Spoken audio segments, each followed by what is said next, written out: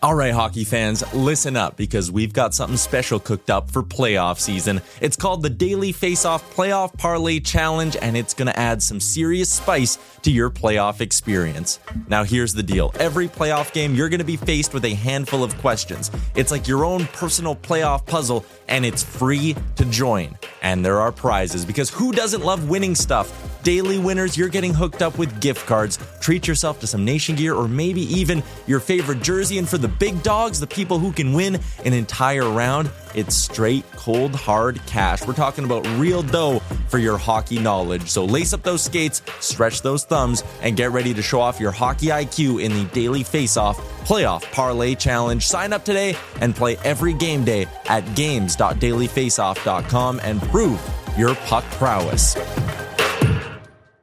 Hey guys, Tim here. Have you ever thought about starting your own podcast? Or maybe you've got one that just doesn't seem to be growing the way you want it to. I'm going to be teaching an online course to share everything I've learned about growing Dropping the Gloves. In this course, we'll be covering how to start your own show and playing your content, monetize your podcast, build an audience, create a brand identity, leverage audience feedback, and analyze data in a way that's actionable. Here's the catch, though. You can find information about basically all of those things from a simple Google search. So I'm not going to share boring how-tos or best practices.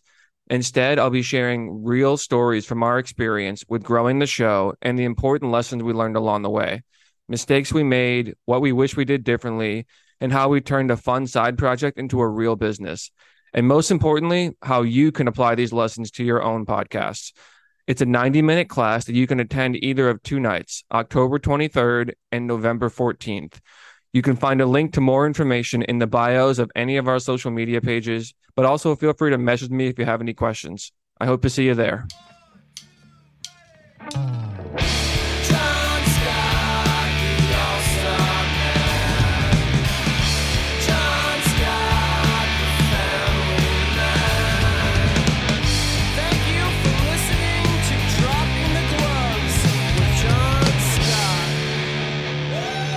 Good morning, everybody. Welcome to another episode of Dropping the Gloves. Thanks for joining us. It's a nice October 10th already. Tim, where did the time go? The season is upon us. It starts tonight. Can you believe that? We got through the whole boring off season. We got through the draft, all of free agency, the dog days of summer. Tim, it's here. It's finally here. There's 3 games tonight. Nashville, Tampa, Seattle, Vegas, and then the one everyone's talking about. It's Pittsburgh, Chicago. Doesn't it feel good to get through it? Because as a podcaster, you can only talk about so much for so long. It's nice to have some meat on the bone, right? It is, but at the same time, I feel like it flew by. Maybe that's just part of getting older and these days just go by quicker, but it didn't feel like a really long off season. There was a lot that happened, but it's good to be back. Good to be back. I can't wait to just lay on the couch tonight and just watch real hockey. It's going to be great. 3 games. I splurged ESPN Plus, so I'll be watching all the stuff. It's going to be weird because of this whole Hawks thing. I have to pay attention to them a little more and to just focus on them. But then I have the show. And at the end of the day, the podcast is the priority, right? That's the reason why I got the whole Chicago thing. It's because I can talk and I cut my teeth here on the podcast. So listeners out there, don't think we're going to slack off because I've got showtime. That's not going to happen. Are you going to practice at home with Danielle between periods, intermission? Just tell her what Bedard did and what Taylor Hall looked good doing and just practice at home? Well, I think if you know better than anybody, Tim, my wife hates hockey and she doesn't want me going to Chicago at all. So the less we say about the whole Chicago deal, the better in our household. It's almost like Voldemort. You can't say the name. It just doesn't happen. If you weren't able to record the podcast at the office during the day and you had to do it at home and she had to plan her schedule around it, would we still be doing it? Not as much as we do. Yeah. It's interesting, the dynamic I have at home, because it's almost like 2 separate lives where it's like I have the hockey life. We did our fantasy draft last night and I'm like, hiding in the kitchen, and she's like, "What are you doing?" I'm like, "Nothing. Just drafting players." I picked my phone out of my pocket, draft a player and put it away. Did you notice I was drafting so quick? Because you were right behind me, or in front of me, then behind me. I was like, "My turn, pick, gone." Like, let's go. Moving on. So there was not a lot of thought put into the draft process. My first pick was Jack Hughes. Did you like that? That was a good pick. You had some good picks in there. I just thought it was ironic because I know how you love Hughes, because I was the 6th pick and I took Jack Hughes a little early, but I just thought it was funny. Well, I think he's going to put over 100 points this year. So he's never done it. He's never done it in his life. Yeah, but 99 points last year and he's 23. It's like, come on. I agree. The Devils as a whole are going to have a huge year. But anyways, I'm excited. The summer it flew by for me as well. So we're into October. It's fun. The fire is roaring at my house. And let's get to everyone's talking about him. Tim, it's prime time. Very rarely do you see the NHL start a season with anybody but the Stanley Cup champions. It's become common, kind of, I don't know what the word is. It's just normal for the following season. The first game is the Stanley Cup champions opening the season. National TV. It's a big ticket. And they're doing that again this year, but it's Seattle and Vegas. Who cares, right? Nobody's going to watch that game. It's on the West Coast. The primetime game is 2 teams that didn't even make the playoffs last year. The primetime game is a team that almost came dead last. The primetime game is for a team that's on the downward back 9 of their franchise, the dynasty, the Pittsburgh Penguins. The reason this is primetime is Connor Bedard. This guy is the Taylor Swift of the NHL. He is moving needles left and right. Chicago Blackhawks are already, ticket sales are through the roof. They're predicting their revenue to spike by 2-3 times compared to last year. Some are even saying 6 times as much they're going to make this year compared to last year because of big corporate sponsors, because of the boxes are all sold out. Everybody wants to be around this team, and it's because of Connor Bedard. Are you ready for the Bedard? Does he have a Linsanity moniker yet? Is there some kind of like, let's get Bedarded in here? Is that it? That's the one. Yeah, I'm very excited. That first face-off, I didn't realize he's going to be starting at center because he had been on the wing and center, but he's going to be in the center between Donato and Taylor Hall. You know they're going to give it to him and Crosby. Pretty cool, pretty special moment. It'll be a lot of fun to see. And then all of a sudden, he's an NHL player. What do you expect from his debut? Well, I think, and this is, gosh, I did an interview with the Chicago Tribune last week, and it's the guy takes me out of context so many times, but last time I did an interview with him, I expect him to be good. I expect him to be productive. I expect him to put up 2, 3, 4 points. I know it's a lot, and I'm putting a lot on this guy's plate, but I think he's earned it. He has earned the anticipation. He has earned the expectations because he's succeeded everywhere he's gone. You know, he goes to the World Juniors. Every country, their sole job is to stop him, and the guy dominates every single shift. He's in the WHL, Regina Pats, and he's putting up 4 or 5 goals a night like it's nothing. Like this kid, he's the real deal, Tim. So I fully expect him to succeed and just outlive his expectations, just blow him out of the water. You know what I mean? Like he's that type of player. It's going to be an Austin Matthews debut where he scored 4 goals his first game and everyone was just going nuts for him. I don't know. What do you think he's going to do tonight?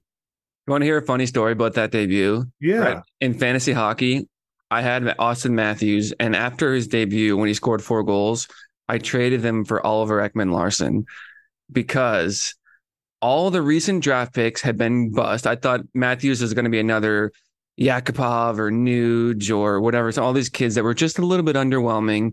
And I'm like, 4 goals in his debut. There's no way he keeps that up. Ekman-Larsson just had 56 points. He was a stud defenseman. And it didn't turn out well. I predict for tonight 2 assists. I think 2 assists. 2 assists? No goals, 2 assists. I think the Penguins win. I feel like it'll be a good night. You'll see some flashy stuff from him. And it'll be good to just get it behind him, I think. There's so much anticipation, so much pressure, just getting it out there. Don't embarrass yourself. And, the spotlight's going to be on him all year long, whether or not they're on primetime national TV. So it would be good things for him this year. Tim, his first 2 games are prime time. He gets ESPN, boom, right away. Then he's on TNT versus Boston 2 nights later. So it's incredible, this guy, how he's just demanding, getting all this attention. He's not demanding it. He's just getting it.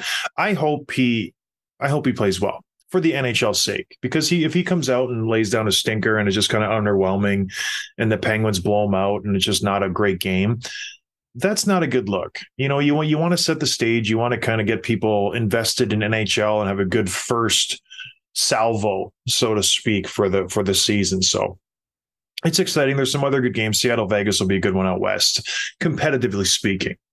But I still don't want to watch the Seattle Kraken. I don't know what it is. They don't excite me like even Pittsburgh does. I think it's the star factor. The Penguins have some people I want to watch play hockey. And I know Matty Beignets is exciting, and I know they have some good players, but it's not Crosby, it's not Malkin, it's not Letang. They still have that name cachet. You know what I mean? Does Vegas have it? Do they have the Stone, Eichel? Do those guys move the needle for you, Tim? They do, but I feel like among the bad teams or middle of the pack teams, there are guys that like Arizona, I feel like is kind of exciting. All the young players they got, obviously like Ottawa and Buffalo, guys like that. Seattle's just like, I mean, they had a 40 goal scorer in Jared McCann last year, and he moves no needle for me. It's strange, but maybe that's just us on the East Coast.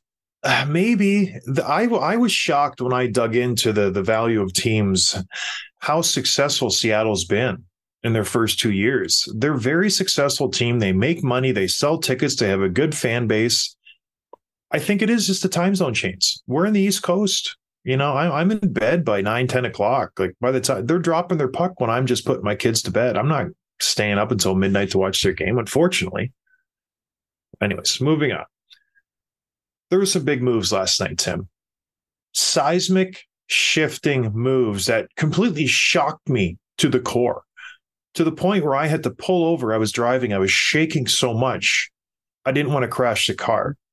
The Winnipeg Jets, I tell you what, for a GM that doesn't really make any big moves. Kevin Cheveldayoff has never been a GM that's been confused with a guy who's just, like a Julian Breezeball with Tampa Bay. The guy in Columbus, the Finn guy, who's just, they're gamblers. They go out there, or Rutherford from Pittsburgh when he was there. They're making moves. They're trying to improve their team any way they can. They're trading draft picks 10 years in the future. Cheveldayoff is a very conservative GM. He tinkers around the exterior of the team. He doesn't like making big moves with the core. Well, boy, oh boy, did he surprise everybody yesterday who woke up yesterday morning. He signed his 2 stars, Mark Scheifele and Connor Hellebuyck, to identical 7-year, $8.5 million. I literally was driving when Tim texted me. I was so shocked. It was insane. What did you think of this deal, Tim? Because this is a huge deal. Like this is big time news here. It came out of nowhere. There were no like reports of like, oh, this is going to get done. And you always had the generic stuff like, oh, he wants to stay in Winnipeg. He wants to make it work, but nothing was imminent. And all of a sudden they dropped this news. And when I remember, like it wasn't broken by the usual guys. The teams just announced it. It happened quickly. So it is surprising. You look at their age, you look at the situation of their team. Are they going to be a cup contender in the next 5 years? No. And so what do these contracts do for you, given your situation? This feels like there's a little bit of a loyalty play here. There's a little bit of like they'll win some games. Scheifele had 42 goals last year. Hellebuyck has been a top 5 goalie over the last 5 years. Like they're very good players, but what's your direction? What's your identity as a team right now? Where's your franchise headed? You're not a cup contender this year. You're not going to be better next year. Why make this move? I don't understand it. It's an interesting move, and I wrestled with this response for a while because my initial response was, why? What are you doing? Because I know everybody knows what I say is, are we in it to win the cup? And a part of me likes this because this is showing them that, yeah, we're in this to win. Mark Scheifele is, for as much, criticism as he gets, is he a team guy? There was rumors of stuff in the locker room last year. There's a reason he's not the captain of this hockey team. There's a reason, there was turmoil in the room. Mark Scheifele has had some issues, and no one knows really what that means, but he's a very good centerman. He's a maybe top 20 centerman in the NHL right now, maybe top 15. Connor Hellebuyck is the best goalie in the league on any given night. The guy is an absolute superstar. He has dragged the Winnipeg Jets to competitive seasons where they had no business being competitive. All that aside, that being said, when you look at the history of the Winnipeg Jets, last year they lose in the first round to the Knights 4-1. They squeak into the playoffs because they're playing in a bad Central Division. The year before that, they did not make the playoffs. The year before that, they're in the bubble. They're in the North Division. They win versus the Oilers in the first round. They lose to the Canadiens in the second round 4-rip. The year before that, they lose in the first round to the Calgary Flames. The year before that, they lose in the first round to the St. Louis Blues. The year before that, 2017-18, was their only really successful season. They make it to the conference finals. They beat the Wild. They beat the Predators, but then they end up losing to the Vegas Golden Knights 4-1 in the first round. That 2017-18 season is really their only successful season to date. It's a hard situation because you have good players. Scheifele and Hellebuyck are good players. And I want to hate this deal. I want to come out and say, what are we doing here? Why are we signing these guys? What's going on? It's funny. I like the Scheifele contract better than I like the Hellebuyck contract. And everybody I'm listening to or reading is opposite. They say the Scheifele contract is going to be an albatross and Hellebuyck is a star goaltender. This will age well. He's been the guy for the Winnipeg Jets throughout history. I went back and did a little digging, Tim, and I looked at all the recent contracts for star goaltenders. We're talking 60-plus game goaltenders, all-star Stanley Cup champions, going to have their jerseys raised in the rafters, some of them, and they aged terribly. Carey Price, Montreal Canadiens, MVP candidate for years. When he was in his prime in Montreal, signs a big ticket, 8-year, $10.5 million contract at age 30. Exactly the age of Hellebuyck right now. How does it end up? Price is 35 now. He tanked as soon as he signed that contract. Injury history, off-ice issues, not even in the league anymore. Sergei Bobrovsky signs a $10 million, 7-year contract at age 30. The same age as Hellebuyck. How did that age? Terrible season. Kind of got back to his normal self last year, but who knows how it's going to end up this year. So he was a healthy scratch for some games, Tim. He lost his starting job. The only reason he got back in the net because of injuries. Matt Murray signed a 4-year, $6.25 million contract. We all know how that ended up. Jordan Binnington signed a 6-year, $6 million contract at age 28. We all know how that ended up. Vasilevsky even signed a big deal, 9.6 for 8 years when he was 26. That looked good for a few years. Now, how does it look? He's injured to start the season. He didn't look like himself last year. Who knows how that's going to end up? They're still on the hook for 5 more years of him. Jacob Markstrom for Calgary signs a 6-year, $6 million deal at age 30. How did that look last year? He's 33 now. Not looking good for the Calgary Flames. On and Grubauer and Lehner and on and on and on it goes. Goalies don't age well. I don't care how good you are. I don't care how good you have been. These guys wear down and they wear down fast. So how does this contract look? Maybe it's good for 1 year. Maybe it's good for 2 years. I think 8.5 is too much to pay a goaltender in the first place. I think everybody knows how I build my team. It's down the middle and on the back end. You can put a good goaltender in and win a Stanley Cup. We saw that last year with Adin Hill. So, you gotta commend them for it, Tim, though. They're going for it. They're saying we're investing in our team. We're not rebuilding. This is our team. But like you mentioned, what have you done for me lately? You made the Western Conference Finals 6 years ago. Yeah, it's tough because I want this team to be good. You have a top 5 goaltender. You have a legit 40-goal center. You have an elite scoring winner. You have a Norris caliber voted defenseman in Josh Morrissey who put up incredible numbers last year. There's a lot of pieces here, and the playing in the Central does work to their favor. So maybe they are a playoff team this coming year, but it's just like, I don't know. The goalie thing is a good point because the first 2 examples you listed, Bobrovsky and Carey Price, injuries, issues, 1 or 2 just incredible elite years where they bring their team to the Cup Finals, each of them once, right?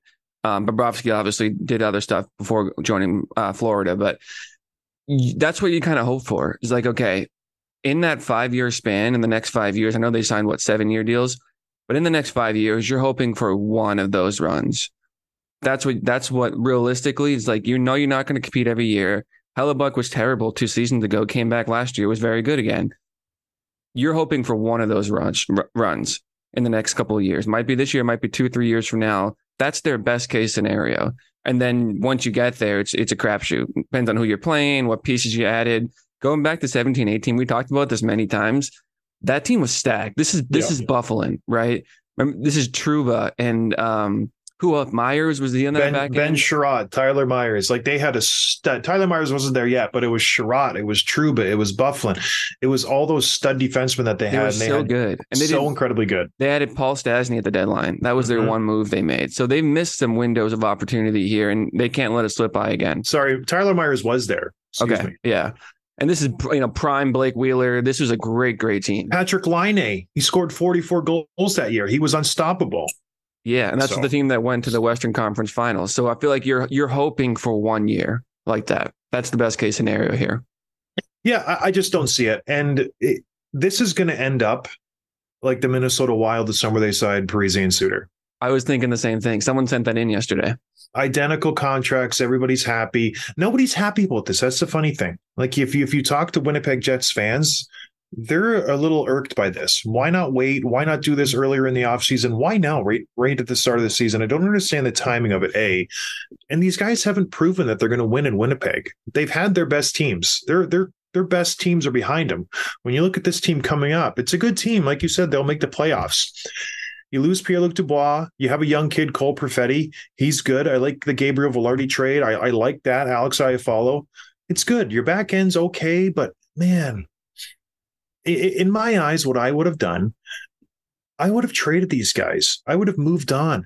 I would have built around our young guys, Perfetti. I would have built around Velarde. You have some good young draft picks in the system with Barlow and Lambert and Lucius and Chibrikov.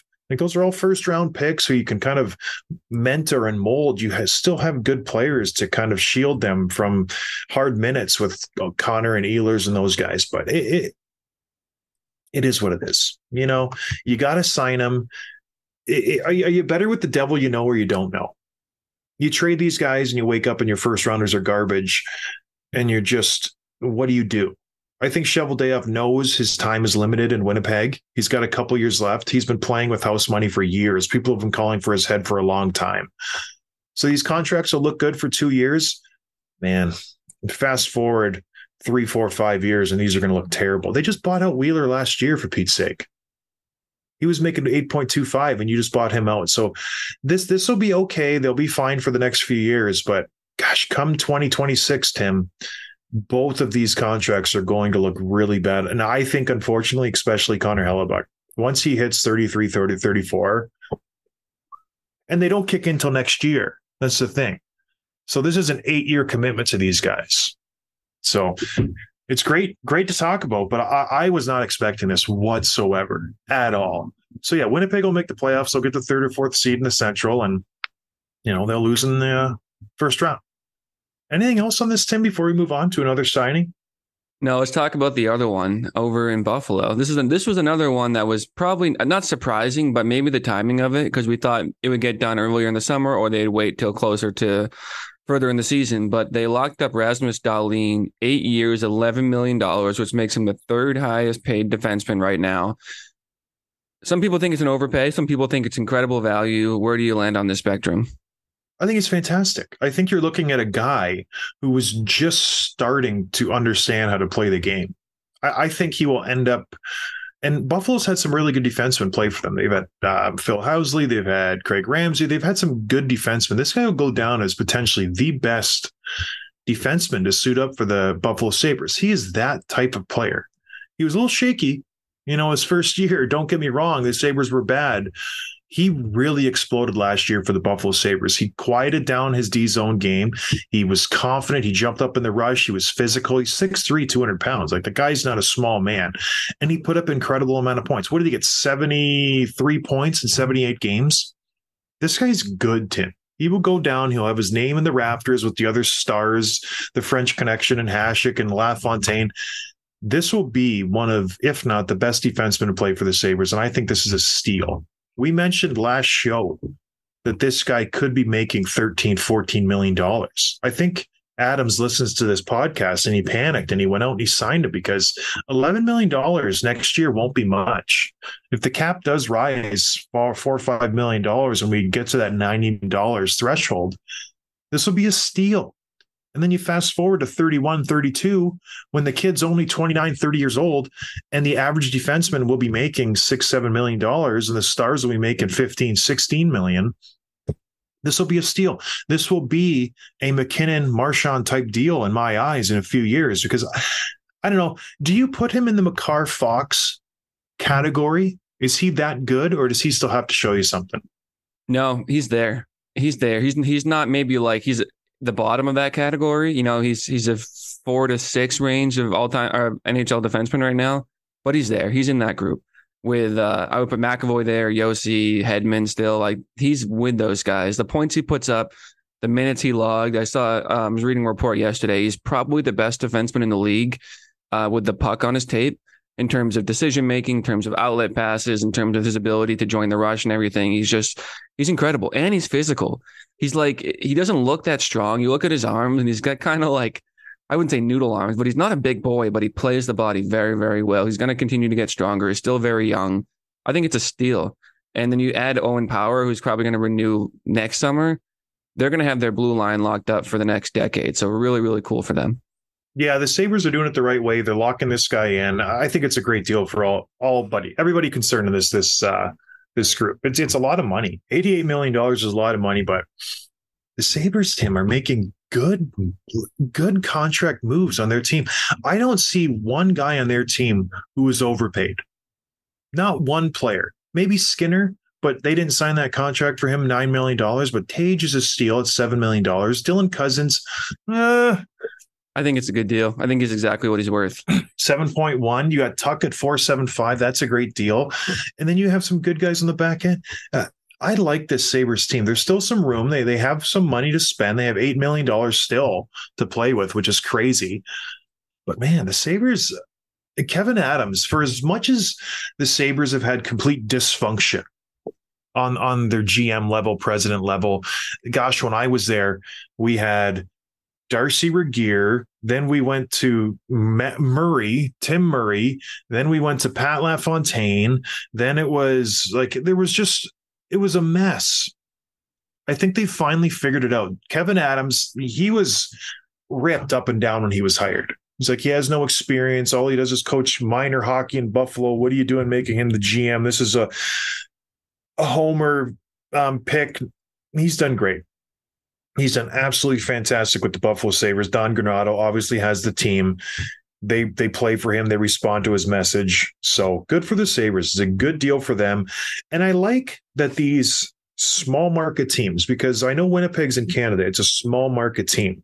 The one silver lining is players, they want to play there, because I think there's this narrative, especially in Winnipeg, the star players would rather play in a bigger market, nicer area, not a hard winner like Buffalo and Winnipeg. It's nice to see people investing in these small market teams, players staying and then the owners stepping up and paying these guys money. So it's nice to see. Good for Dahlin, good for Hellebuyck and Scheifele. That's a lot of money. Like, it's a lot of money. It's crazy. $88 million. If you're the average unbiased hockey fan, after your favorite team, wouldn't the Sabres kind of be a team that most people like? They're kind of the darlings of the league right now in terms, I mean, they've been bad for so long. The way they built their roster is like how you'd want your team to build a cup contender over the years. They've had a lot of rebuilds, a lot of resets. They finally got their group. It's just an easy group to root for. It's like, who doesn't like Dylan Cousins? Who doesn't like Rasmus Dahlin? Like, they're still missing their goalie. They haven't figured that out, but they don't need to yet. They'll either address it if they're competing this year, and they'll trade for him, or they'll do it next summer. It's okay. They're taking their time. They're a fun team to root. And you know what? They're doing it the way I told them to. Their defense is terrific. Honestly, Dahlin, they got Power. You got that kid Samuelson. They have a very good defense, and they're just getting better. When you look at the ages of these guys in the back end, 23, 23, Owen Power's 20, Yuka Haru's 24, Jacob Bryson's 25. And you got Connor Clifton, too. He's a good, solid NHL defenseman. He's only 28, Tim. They have a good young core. Nobody's really moving the needle on the other side. I guess Eric Johnson. I don't know why they bring in Eric Johnson. I guess for some veteran leadership. But other than that, and him and Okposo, everybody's in their 20s. This team, it's a good team. Well, think about 3 years ago, they were just nowhere, right? And they got rid of their bad back end contracts with Tyler Myers and Ristolainen. Jeff Skinner was the one who was the most overpaid player in the league forever. Last year, he has 35 goals, 82 points, 33 the year before. Like, he's worth. It's a good team. I'm very excited about them. I wonder what happened to him in 2019, 20, and 2021. He had 14 goals and then 7 goals. Like, what? It just shows you that a lot of it is just mental, because it's not like he all of a sudden forgot how to score. He was the same player. Then he gets 33 and 35 the next 2 years. And it's just confidence. And Nail Yakupov talked about it. He's like, the mental game is so important in hockey. But yeah, good for Jeff Skinner, resurrecting his career. That guy was public enemy number 1 in Buffalo for a while. He was just getting ripped up and down. Buy him out, trade him. He's a guard. Why'd you get this guy? Bring in Taylor Hall. They got Eric Stahl. It was just all over the place with the Sabres. Good for them. I don't think they're Stanley Cup contenders yet, but they're on the right direction. I think they're closer to a cup than the Winnipeg Jets. Without a doubt. I agree. Yeah. Anyways, another signing, Tim. Who else signed? Number 1 center in Minnesota. Yeah, Ryan Hartman signed an extension for 3 years at $4 million per. I had just one reaction to this, and I put it on our notes. His own team doesn't even think he's a number 1 center because he's not getting paid like it. He's getting paid like a third liner, and that's probably. I saw that note that you put on the agenda, and I chuckled to myself. I was like, that is so true. This guy has been your number 1 center for the last 2 years. He's been riding shotgun to Zuccarello and Kaprizov, 2 really, really good players. He got 65 points 2 years ago. He got 37 last year in an injury-shortened season where he only played 59 games. And you're giving him $4 million for 3 years. Still a lot of money. But yeah, first-line centers are getting Scheifele money. $8.5, $9 million. It's really funny. So anyway, this is a good deal for Minnesota, right? Like, it's good for them. They are just really tight up against the cap because of the aforementioned Parise Suter contracts that they signed a few years ago.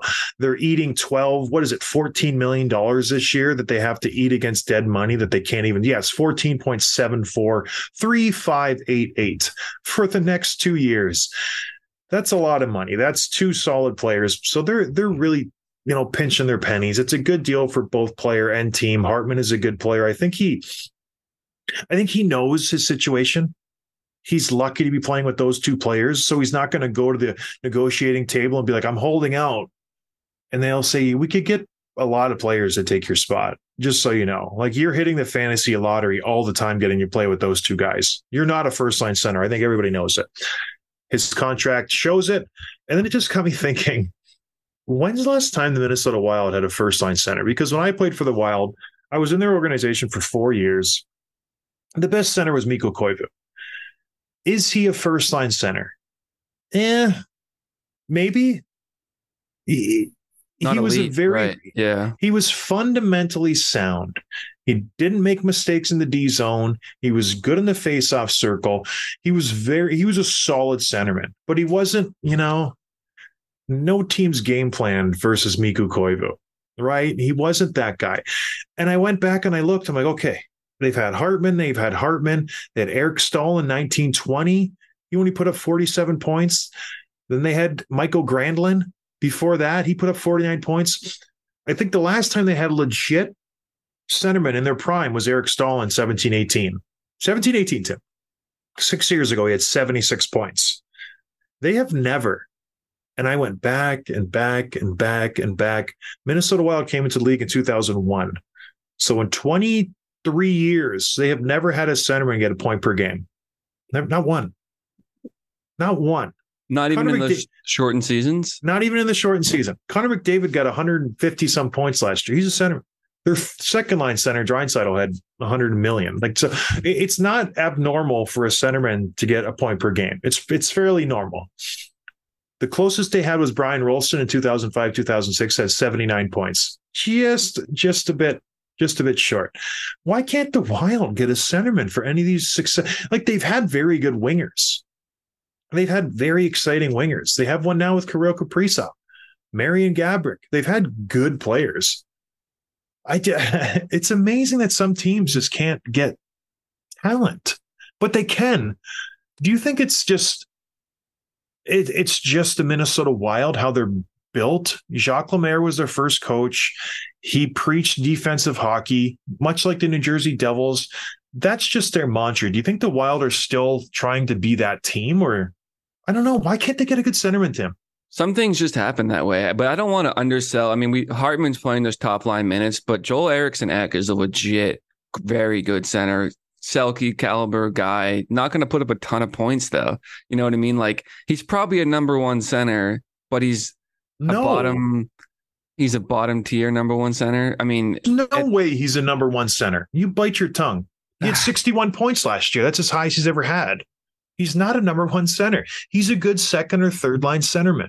He's at least a second. Because he plays shutdown hockey too while putting up 60 points. So I feel like if he wasn't, don't you think he could put up most of those guys that, like Sean Couturier, Joel Eriksson Ek, maybe not Danault, but don't you feel like a lot of those guys could put up more points if they wanted that to be their game?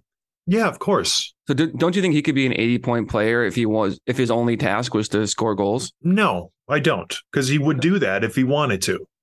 Guys don't want to play defense. Okay. They don't. What would you rather do? Score goals or play in the defensive zone and block shots and chase around the other team's best player? Yeah, but ask that of like Bergeron and Taves and Ryan O'Reilly and Couturier. Yeah. And all those guys love the game that they played. They embraced that role. But they were also putting up crazy numbers. I don't think that's a very select few.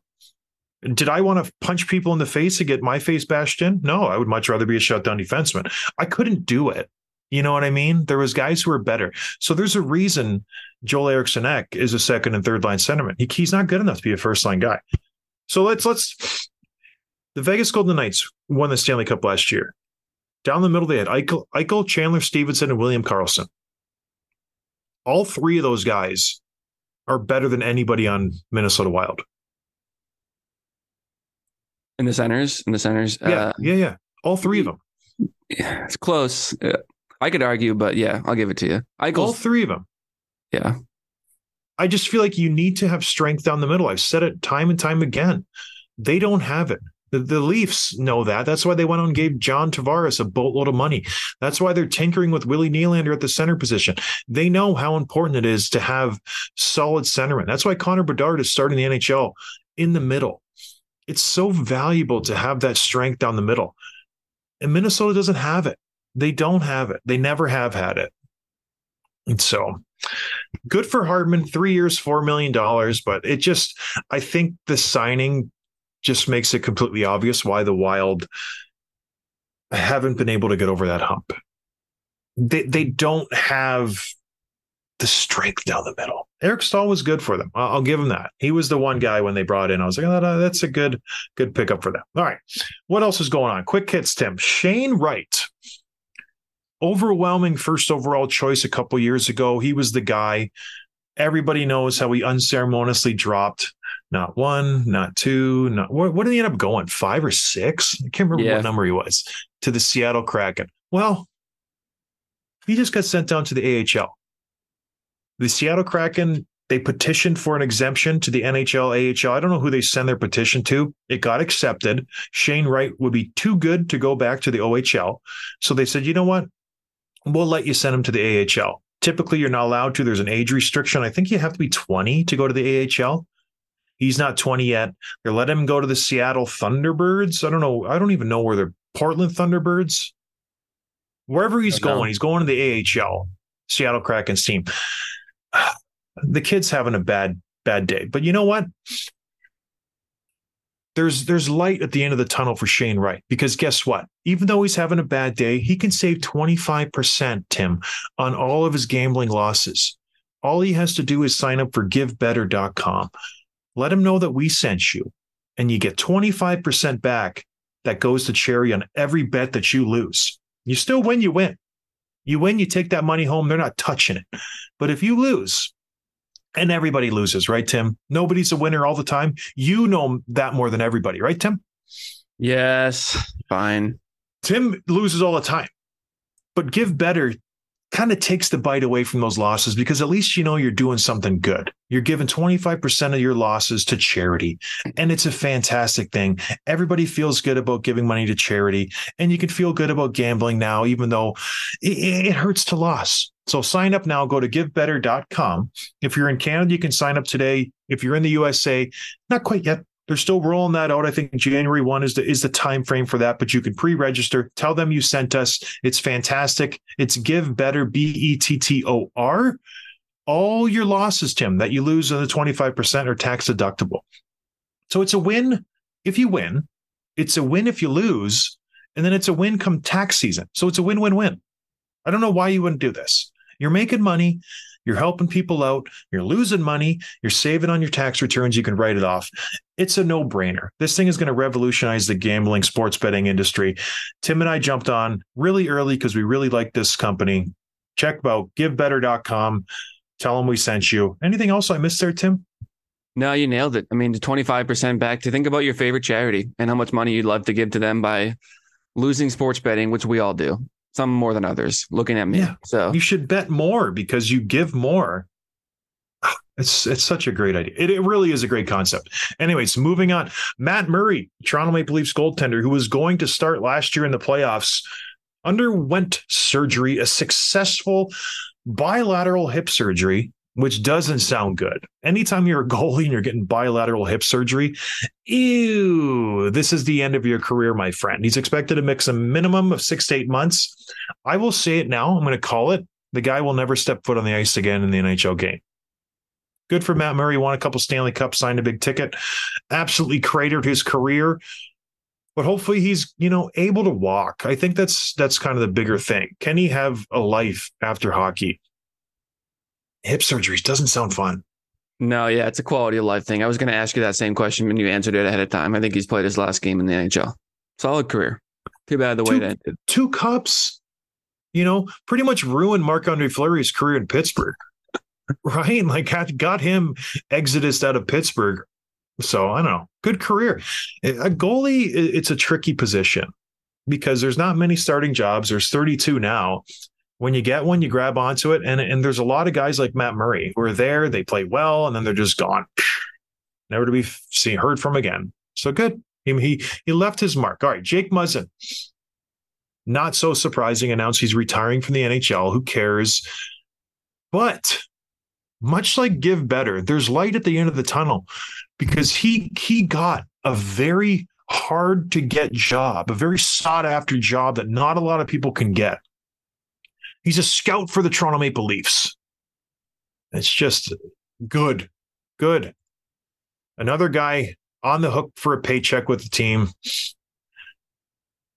He's good.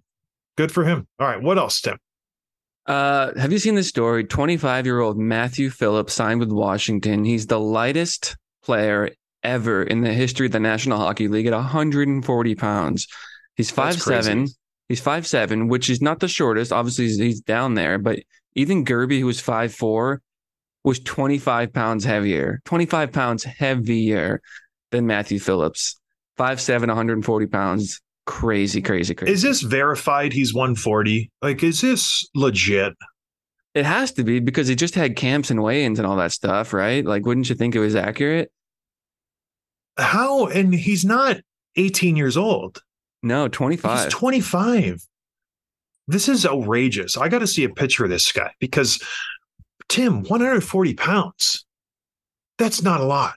If you cut off your leg at the hip, how much would that leg weigh? It'd be like more than 140 pounds. Yeah. Well, I weigh 280 right now. So, but I'm all torso. You're probably what, 75 pounds a leg? I don't know. It's just seriously, that's outrageous. Yeah. My wife, I shouldn't talk about weight. Yeah. No, good for him though. It's a cool story. No. He only has 3 NHL games in his career, all with Calgary.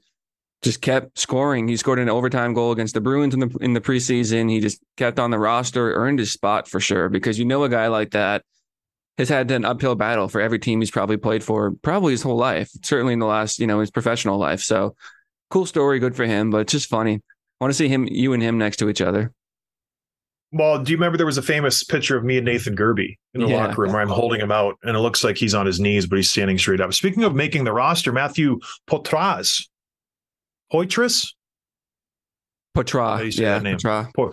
Made the Bruins roster. What do you expect for this kid?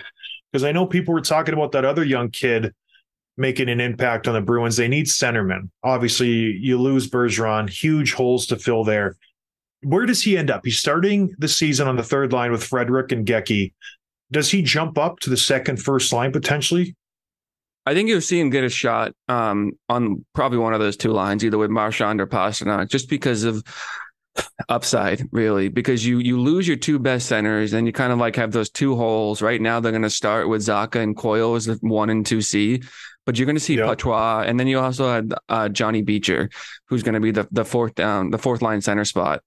And Danton Heinen's still in the mix. He's not a center, but their roster's still not finalized. But these guys were good enough that AJ Greer got waived and he was claimed by Calgary. He's gone now. So there's a couple other like little, implications to this team. I think Petra gets a shot at some point in the next, the first 10 or 20 games centering that top line. You see how he does. He had a great preseason. Even Marchand said he reminded him a little bit of Bergeron, the way he sees the ice and how he just goes to the dirty areas and all that. So good for him. Not a huge guy. Still pretty young, so I think he's 19. Like, he's very young, so it'll be good to see what he does, but good for him for making the roster just to start. Let me ask you, why did I get Bergeron so late in the fantasy draft last night? I know we had a down year last year. He was battling some injuries, but why don't I think I got him in the 5th round. Yeah, that was a steal. Just a heads up play on your part. And you obviously did your research. So good for you. You showed us. Did not do my research, but I got him. I'm just looking at my team now. I don't love it. I'm not a fan of it, but I did. No. Give me Jack Hughes. I got some good goalies. I got Vitek Vanacek, who plays for the Devils. He's going to get a ton of wins. And I get Aiden Hill. I think he's going to pile up the wins too. Then I got Jonas Corposalo from Ottawa, who's going to play 65 games. So I wanted Stuart Skinner. Someone snagged him like the couple picks before I was going to take him, but I don't love my team. I switched it off near the end, and then I ended up with Montour, who's on the IR. Svechnikov, I thought was going to start the season. Now he's on the IR for who knows how long. So there's some work to do. I got some waiver claims out for some defensemen. I really wanted Tony Delangelo. He was another guy who was in my queue, and then someone snagged him like 10 picks before I was going to take him. I was very frustrated with that. But yeah, make some moves. I don't love my team either, but I feel like it's pretty good. I have two great goalies with Sorokin and Samsonov, and Akira Schmid is my third. So those are good goalies. Good. Yeah. Which I never invest in goalies that early, but just the way the draft went, I had the 5th pick. It's a terrible place to be. So I pick goalies. I think with fantasy hockey, half the points are goalies. So you have to, invest in goaltenders. I made that mistake last year. And that's why I picked goalies early and often. I got Vanacek, I think, with my 6th pick. The guy's going to pile up. He's going to lead the league in wins this year. He is. If he doesn't, then Schmid will be right there with him. So I hope Schmid gets hurt, breaks his hip.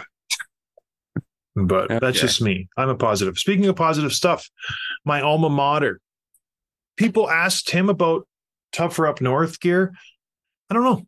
Call the campus store. It might be sold out. I have no idea. Yeah, call the campus store in Michigan Tech if you want some of that stuff. It's very, very fun. I know they have Heart of the Husky stuff on the website. Who knows? I don't keep track of stocking product, but it sits there. It's around. It's good product. Anyways, back to Tech. They're opening their season home opener this weekend, Tim. Guess where they're ranked in the nation? Last year, they were 17, 18, something like that? Yeah, they were there. Yeah, they're 9th, top 10 in the nation. Can you believe that? A small school in northern Michigan, 9th in the nation. Is this the first time they've started the season that high? Yeah, this is a big deal for them.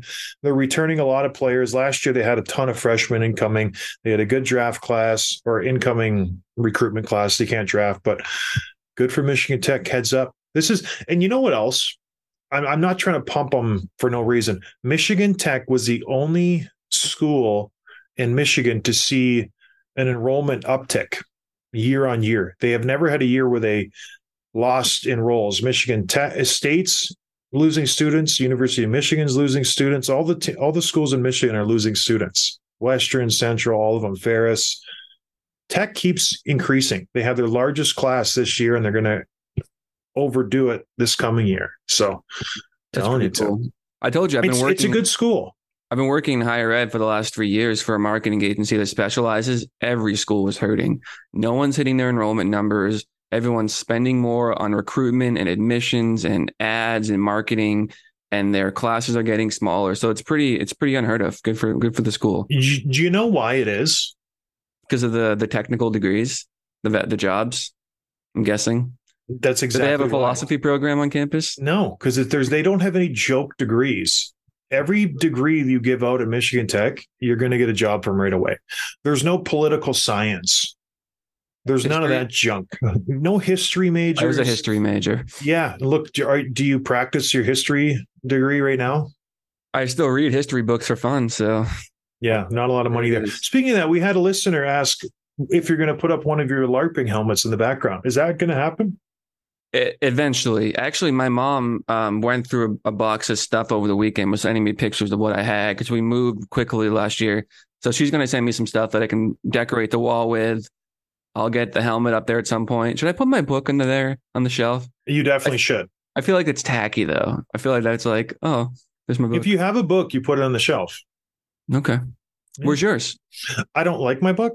If you have a book, you put it on the shelf. I don't have one in my office. I think I have one at my house in a box somewhere, but I just don't buy my book. It's good. It's a bestseller, but I don't get any money from it. Are we still in line for an interview this week? Derek Stepan. Yeah, very exciting. I know the show's gone on quite a while now. This is one of these interviews where everyone's going to walk away from this going like, this guy's a good dude. Why did we not know about him? Because he has a great personality. He's fun. He's relaxed. It's going to be a good interview. I really liked Derek Stepan when I was there. When I played with him with the Rangers, I loved palling around with him. It was him. His group was like him and Ryan McDonough. Love those kids. They're so fun. But anyways, yeah, he's on Thursday. It's going to be good. Maybe we drop it Thursday night, Friday morning, but I don't know. Yeah, so check it out. Derek Stepan just retired from the Carolina Hurricanes, not the Calgary Flames. Anything else, Tim? No, we're watching hockey tonight. That's all I can think about right now. Buckle up, baby. It's Bedard time. Let's get Bedarded. All right, everybody. Have a good night. We'll talk to you later. Cheers. Thanks for listening to Dropping the Gloves with John Scott, a member of the Nation Network of Podcasts. Subscribe wherever you get your podcasts from to never miss an episode.